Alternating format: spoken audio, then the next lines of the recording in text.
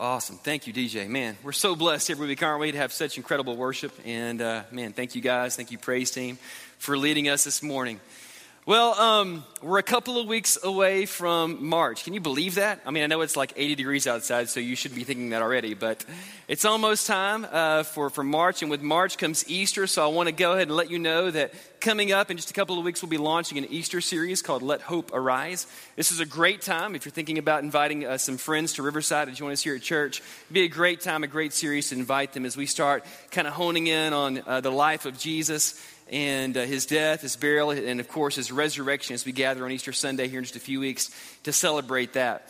I want to tell you that because I also want to let you know that in April, the month following that, we'll be launching a series really around families and some encouragement there. And part of that is going to be the opening and the launch of a thing called an at-home center.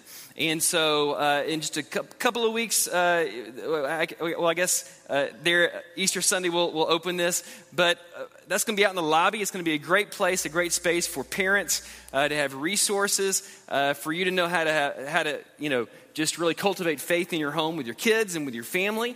And because of that, there's going to be some renovations, some updating, some things happening in the lobby. So I want you to know that. That's going to be coming here in the next week or so. And so even next Sunday, if you start seeing some things out in our lobby looking different, maybe you even see some cones set up or a piece of equipment, just know about that. Parents, watch your kids. We're doing all of that to really open this at-home center for our families so we can continue. We know family is one of our pillars we've talked about. I'm getting lost up here. And so that's going to be a part of that. And we really believe in families. We want to do everything we can as the family of faith here at Riverside to encourage our families. So that's going to be coming in. And we know that that's not the only place and space in this facility that needs some attention. And so conversations are happening, and we'll let you know more about that as we go along. But even about this room, and you look at the carpet and the chairs, you can kind of see we need to do some things to freshen up and spruce up the place. So those conversations are happening, and I want you to know about that as well. Today, can you believe we've been in this series, this re-series, Becoming the Church in the Here and Now, for like 7 weeks now. And we've talked about these three things. We'll add a fourth one today. This is the last one, so we're kind of coming down to the end of it. And I thought, man, we've come a long way. It's been a long journey through January and February as we've talked about this idea of what does it mean to be and what does it mean to become the people of God, the church in the here and now. And so I thought it might be helpful to kind of hit rewind real quick and kind of back up. I had to remember myself what all we talked about. Just a few weeks ago on the first Sunday of January, we started this series. And we kind of began with this idea, and I don't know if you can see this, but I'll show this for the front row at least, that we want to be, I had to write this down because I forgot to put it on the slides. We want to be the people of God on mission for God and with God to bring Jesus into the hearts and lives of others. Isn't this who we want to be as a church? This is it. We want to be the people of God on mission for God and with God to bring Jesus into the hearts and lives of others. And we asked ourselves, if we could fast forward 12 months, what would we want to be true of Riverside? And 12 months from now, that's not true today. And I think we could all get around this idea that, man, wouldn't it be great if one thing that was true was that we became the kind of place that was on mission for God and with God to bring Jesus into the lives of others for the sake and the glory of his name. So we started there, and then we thought, well, let's talk about two or three things. And what I really wanted to do was kind of pull the curtain back and let you know what I've been hearing in some of our leadership meetings with our staff and with our elders about their heartbeat for this church and some of the things that they really, really care about that have kind of risen to the top as we've kind of gotten around two or three ideas. And the first one of those was discipleship. And that's something that if you've been around Riverside for any time at all, this is something we care deeply about. And so, excuse me, as we started that, we said this: we follow Jesus better when we follow him together. And that's true. And that's why home groups that are launching tonight are so important. And if you're not part of one, you want to be a part of one, come find me, come find Jason, our spiritual formation minister. Somebody will help you. We'll get you connected because this is just true. This is just true. We follow Jesus so much better when we have a group of people around us that are helping us follow him together. And then we said this, also along the idea and the lines of discipleship. We're called as disciples to take what God has given us and then to re-gift that for the good of others and the glory of his name.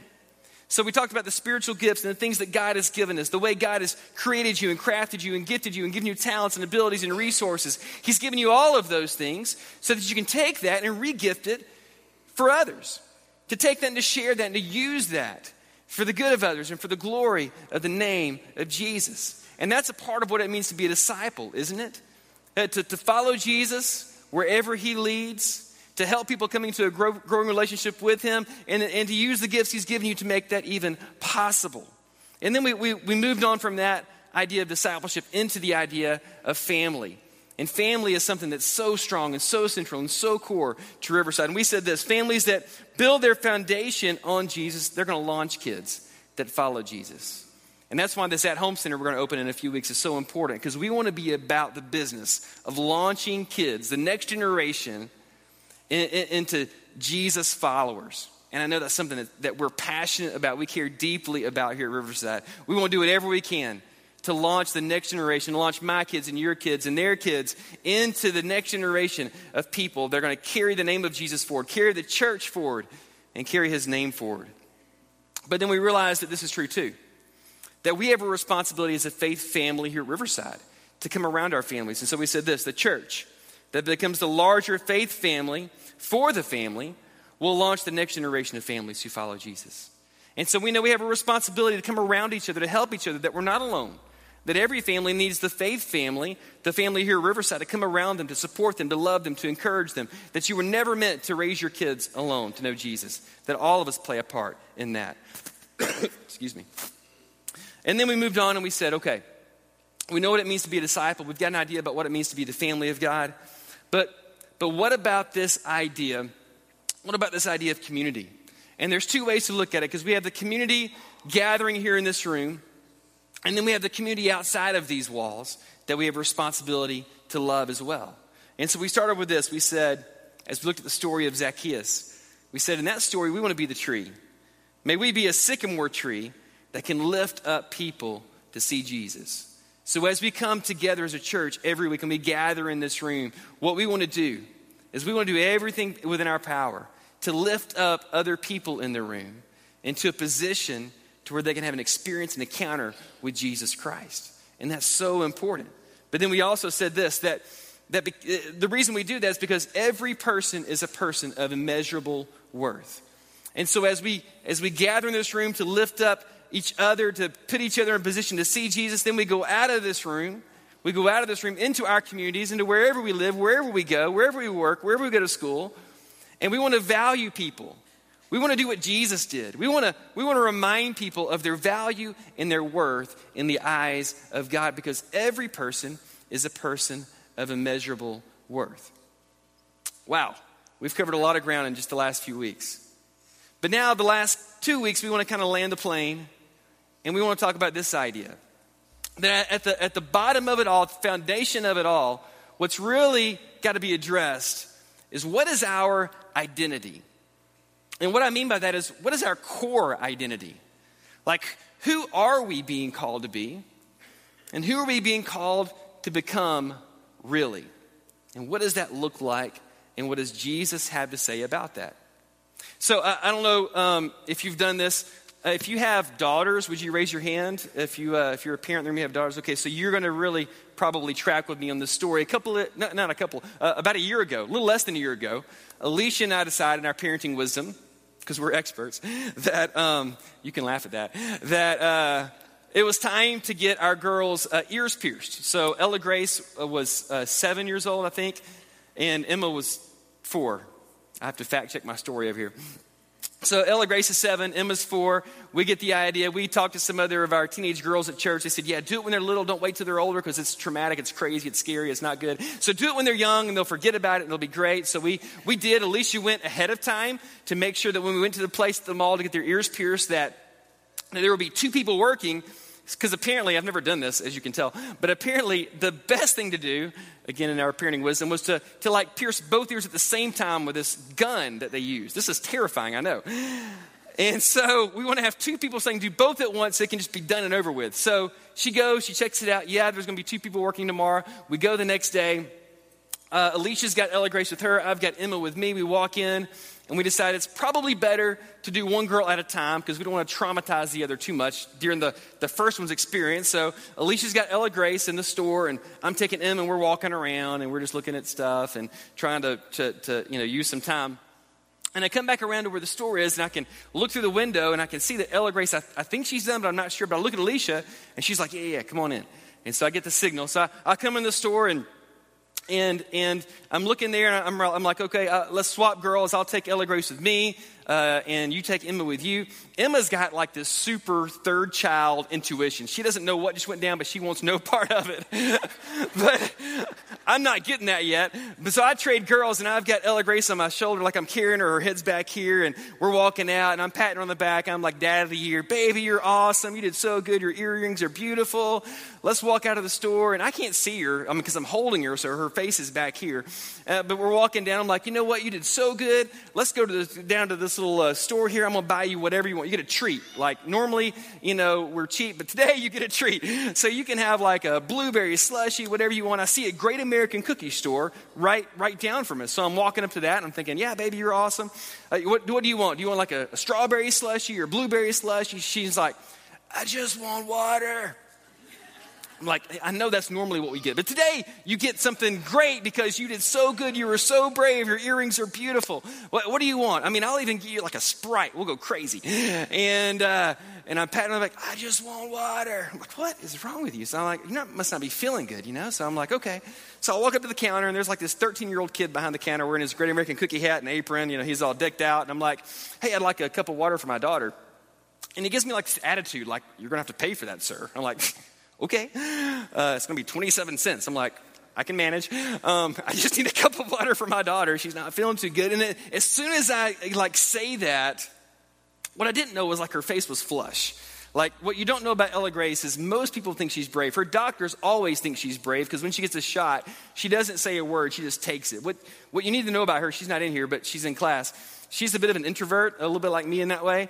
And so, she won't say anything out loud, but on the inside, she's screaming, in terror. And so all this has happened, and she's held it all inside. And I tell the guy, I just need a cup of water. And as soon as I did, we're at the Great American Cookie store, and she literally loses her cookies. She throws up all down my back. And I don't know what to do. This cookie store is not with the other restaurants, so it's not beside any other bathrooms or facilities, not even trash can in sight. And then she throws up again a second time, and I'm scrambling. I'm looking around. There's like a canister of napkins. I'm grabbing 50 of them out of the thing trying to clean up. And then she throws up a third time, and I'm completely helpless. The guy behind the counter is looking at me like I'm from outer space, and I'm like, I just need a cup of water. I'll come back and pay you later, I promise. The line is dwindling. Nobody wants cookies anymore. People are passing by, shielding the eyes of their children, and I don't know. I'm like, what do I do? I'm trying to, and then I finally just take off, and I'm on a mission to find a restroom and hide until I can call Alicia and get some backup.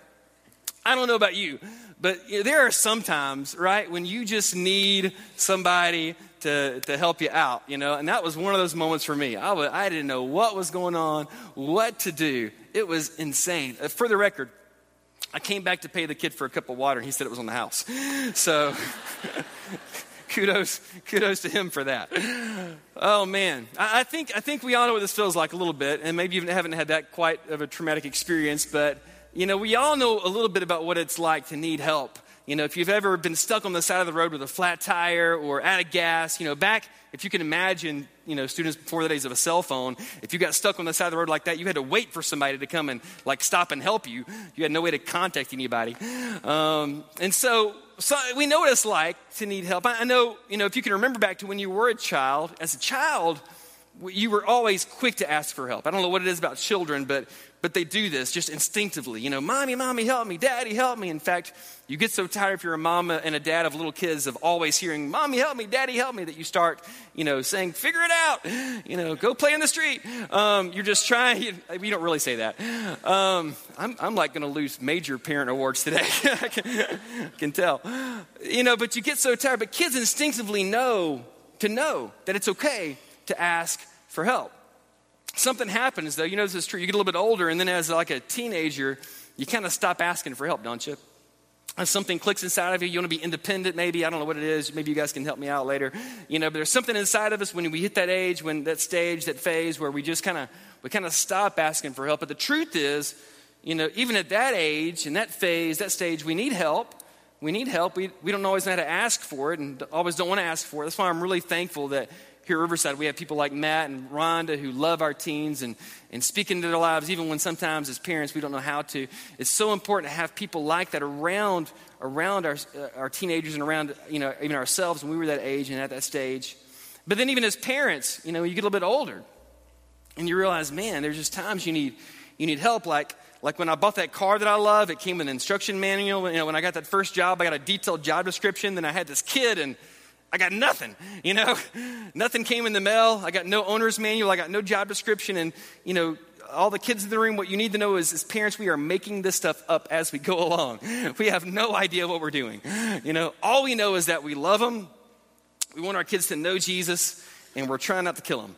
We're trying to keep them alive. That's when we celebrate birthdays. Another year, we did it. We have no idea. We need help. We need help. And there's something about being alive today in this day and age that makes us even more true, I think, than ever. We've gotten to this place where we don't even ask each other for help anymore. If we need help, we ask Siri. If we need help, we go to Google. We just don't ask for help very much anymore. We've kind of gotten isolated. Even in our Christianity, we've gotten isolated. If we need help, we go check out a website or a podcast, or we don't ask. We don't ask for help much anymore. But the truth remains that we all need help. We all need help. And what I love is that, one of the most famous stories that Jesus ever told was a story about a time when he just needed help. He needed help. And Jesus taught us through the story what it looks like, and kind of back to this word, what our identity is like as a people of God. And what this story does for Jesus is it kind of reminds us, or maybe it kind of even renews a sense of identity of who we're called to be as the people of God. If you've got your Bibles, I want you to turn over to Luke 10, or if you have a device or something, open it up, turn it on, flip over. Luke 10, we're going to look at verse 25. And there's two stories here. There's a story before the story, but you have to look at this story to get the next story. And this first story is about Jesus having this encounter with this religious expert, okay? And this is the guy that had all the answers. Do you know anybody like this in your life? Somebody that's always right. They know it all. They always have all the right answers. And you can't outsmart them. You can't outwit them. They just always have it figured out. That was this guy. Except he didn't know in this moment who he was going up against.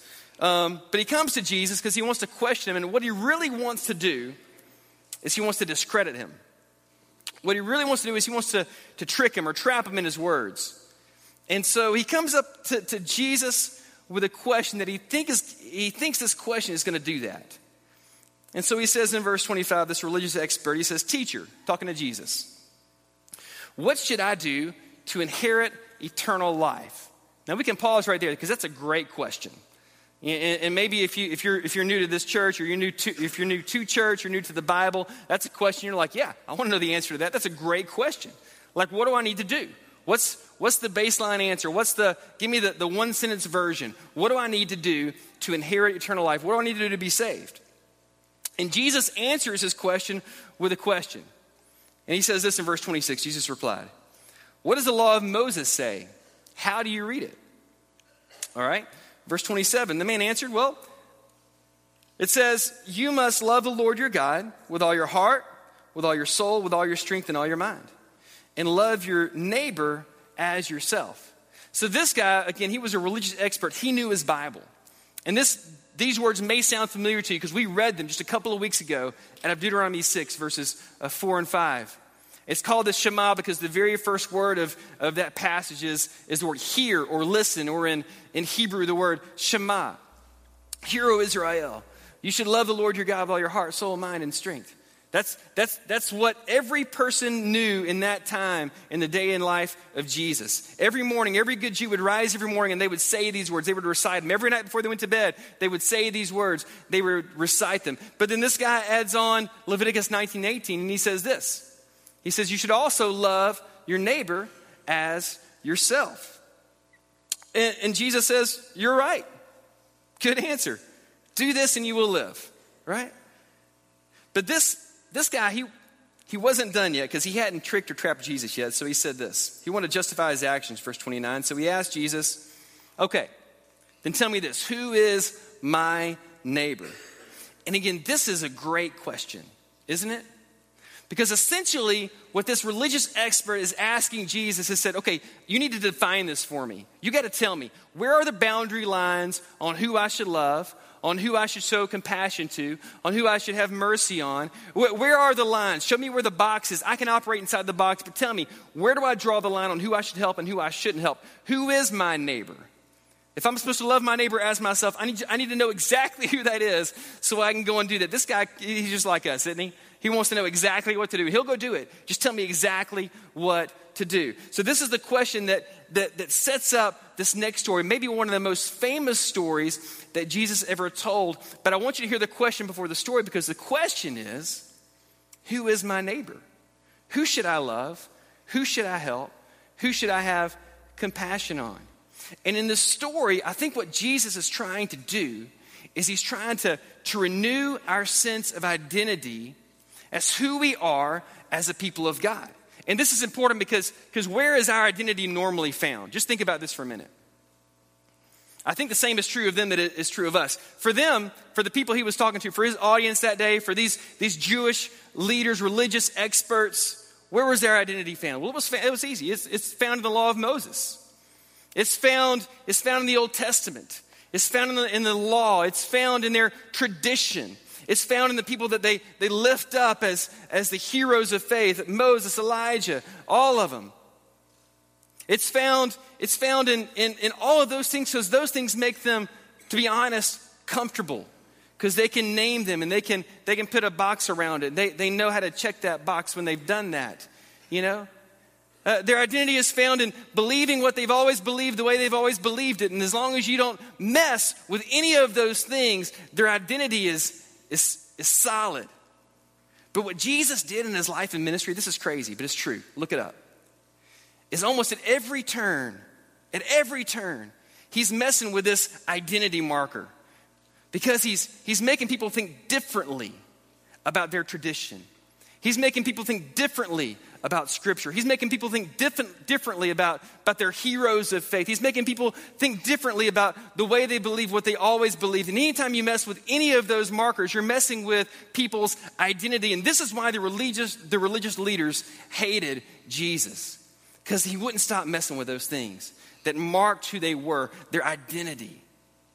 And Jesus says all those things may be good and they may have their place. But I want to call you to something new.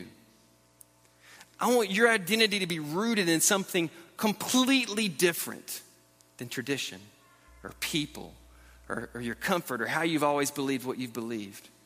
I want your core identity to be entirely different. So Jesus tells a story. Verse 30. And you know this story. Even if you've never been to church, you know the story. He said a Jewish man was traveling from Jerusalem down to Jericho. And he was attacked by bandits. They stripped him of his clothes, beat him up, and left him half dead beside the road. Now, you're not familiar with the geography and the landscape. Probably a lot of us aren't. But everybody in that audience would know exactly what just happened, because if you're going from Jerusalem to Jericho, what you're doing in Jerusalem is you're starting 1,200 feet above sea level, and you're going to go to Jericho, which is 2,200 feet below sea level. So it's a pretty rapid descent. And not only that, but the road from Jerusalem to Jericho is long, it's winding, it's dangerous, there's cliffs, there's bluffs, there's jagged rocks. And everybody in the audience would know that day what was going to happen to this guy, because you don't travel that road by yourself. If you do, guess what? You're going to get beat up. You're going to get ambushed. You're going to be robbed. You're going to be left for dead. And at this moment of the story, everybody's like, yep, saw that coming. Going from Jerusalem to Jericho all by yourself, bad idea. Verse 31. But by chance, there's good news. A priest came along. But when he saw the man lying there, he crossed over to the other side of the road and passed him by. Then a temple assistant walked over and looked at him lying there. But he also passed by on the other side. Now, at this point in the story, everybody's kind of thinking, that's interesting. And there's a couple things to think about here, because if they were going from Jericho to Jerusalem, that would be completely understandable. Because if you're going to the temple, if you're going to worship, there were purity laws, and there were different things to be considered and things to be thought about. You wouldn't want to defile yourself or become impure before going up to the temple. So you might could reason around that a little bit, but they're not going to Jerusalem. The stories are coming from Jerusalem to Jericho. So it's a little bit curious, but you're still tracking with Jesus. And if you're in the audience that day, you're probably thinking, okay, the first two guys, they didn't get it, but the third guy, we know who's coming. It's probably not going to be some religious leader or expert or leader in the church. It's probably going to be just a normal, devout, Jewish guy. You know, he's going to be the hero of the story. He's going to be the one that comes along next. He's going to be a guy just like all of us, and he's going to be the one that does the right thing. But that wasn't what Jesus said. And this is hard for us because we don't quite understand this, but verse 33, this is what Jesus said in this story. He said, then a despised Samaritan came along. And when he saw the man, he felt compassion for him. If you could lean in and we could be present right now in the moment when Jesus was telling this story for the first time, what you would have just heard would have been an audible gasp, like shock and awe. I mean, think of, just in your mind, you just go there, who is the number one enemy? Who is the worst person in the world? That's the person that Jesus just made the hero of the story. A despised Samaritan. In verse 34, going over to him, the Samaritan soothed his wounds with olive oil and wine and bandaged them. And then he put the man on his own donkey and took him to an inn where he took care of him. The next day, he handed the innkeeper 2 silver coins, telling him, take care of this man. And if his bill runs higher than this, I'll pay you the next time I'm here. I don't know if you tracked all those words, but the way Jesus told the story and the way Luke wrote it down, he just used 12 active verbs to describe all the things that this despised Samaritan did over and above the call of duty to love this Jewish man who was left for dead on the side of the road and ignored by 2 other Jewish men, to love him in an extravagant and unexplainable way. 12 different times he uses words like he took him and he had compassion and he bandaged his wounds and soothed his wounds and he put him on his donkey and he took care of him, and over again he just goes on and on. He's gushing about how much this despised Samaritan has done for this Jewish brother who had been passed over. In verse 36, Jesus says, which of these 3 would you say was a neighbor to the man who was attacked by bandits? And I want you to hear the response of the religious expert. He said this. He said, the one who showed him mercy. He couldn't even bring himself to say it was the Samaritan. He couldn't call him by that name. You can almost tell his voice, it's low and a little bit sheepish. It was the one who showed him mercy. And Jesus says, yeah, that's right. You go and you do the same. I love what the great Martin Luther King Jr. said about this. I put this on the screen. He said this. He said, the priest and the Levite were probably afraid to help. They asked, if I stop and help this person, what will happen to me? The Samaritan asked, if I do not stop and help this man, what will happen to him? It was a kind of dangerous unselfishness. I love that. And I think it begs the question for you and I. How can we be dangerously unselfish? You may not think of yourself as a selfish person, but do you think of yourself as someone who's dangerously unselfish? I think Jesus is saying, man, this is who I want you to be. This is who you're called to be as the people of God. This is to be your core identity. And your core identity isn't rooted in anything other than being a people who practice loving people in extravagant and unexplainable ways. This is who you're called to be. This is your identity. Your identity is rooted in love. Your identity is established in people who love people, who practice loving people in dangerously unselfish ways, who love people in extravagant and unexplainable ways. And the question that I think you and I have to wrestle with today is this true of us? Is this at the foundation of who we are as a people here at Riverside? Are we a people who are dangerously unselfish? Are we a people who love sacrificially and give sacrificially in unexplainable and extravagant ways for the good of others and the glory of God? Because this is exactly who we're called to be. And I'll tell you, this is a big idea and this is a big story. And I've been wrestling with all week, what do you do with this? Like, how do I encourage you to go out and do this week? Because chances are, I don't know who the worst person in the world is, but you're probably not going to walk by them on the side of a road to Jericho. But all of us this week are going to go out from this place. And I don't think it negates the call over our lives for us to love and to practice loving people in extravagant and unexplainable ways. So I don't want to diminish the story, but I do want to make it practical, and I want to lean in with you this week, and I want to ask you to do something. So I want to ask you to think about this. Who is it right now in your life with whom there's tension? Probably even as I say that, a name jumps to your mind. Who is it in your life right now with whom there is tension? Maybe when I say that, your first thought is it's my husband or it's my wife. Maybe when I say that, your first thought is it's an employer or an employee or a coworker. Maybe it's a brother or a sister or a friend. Maybe it could be anybody. Who is it in your world, in your life right now with whom you are experiencing some tension? This week,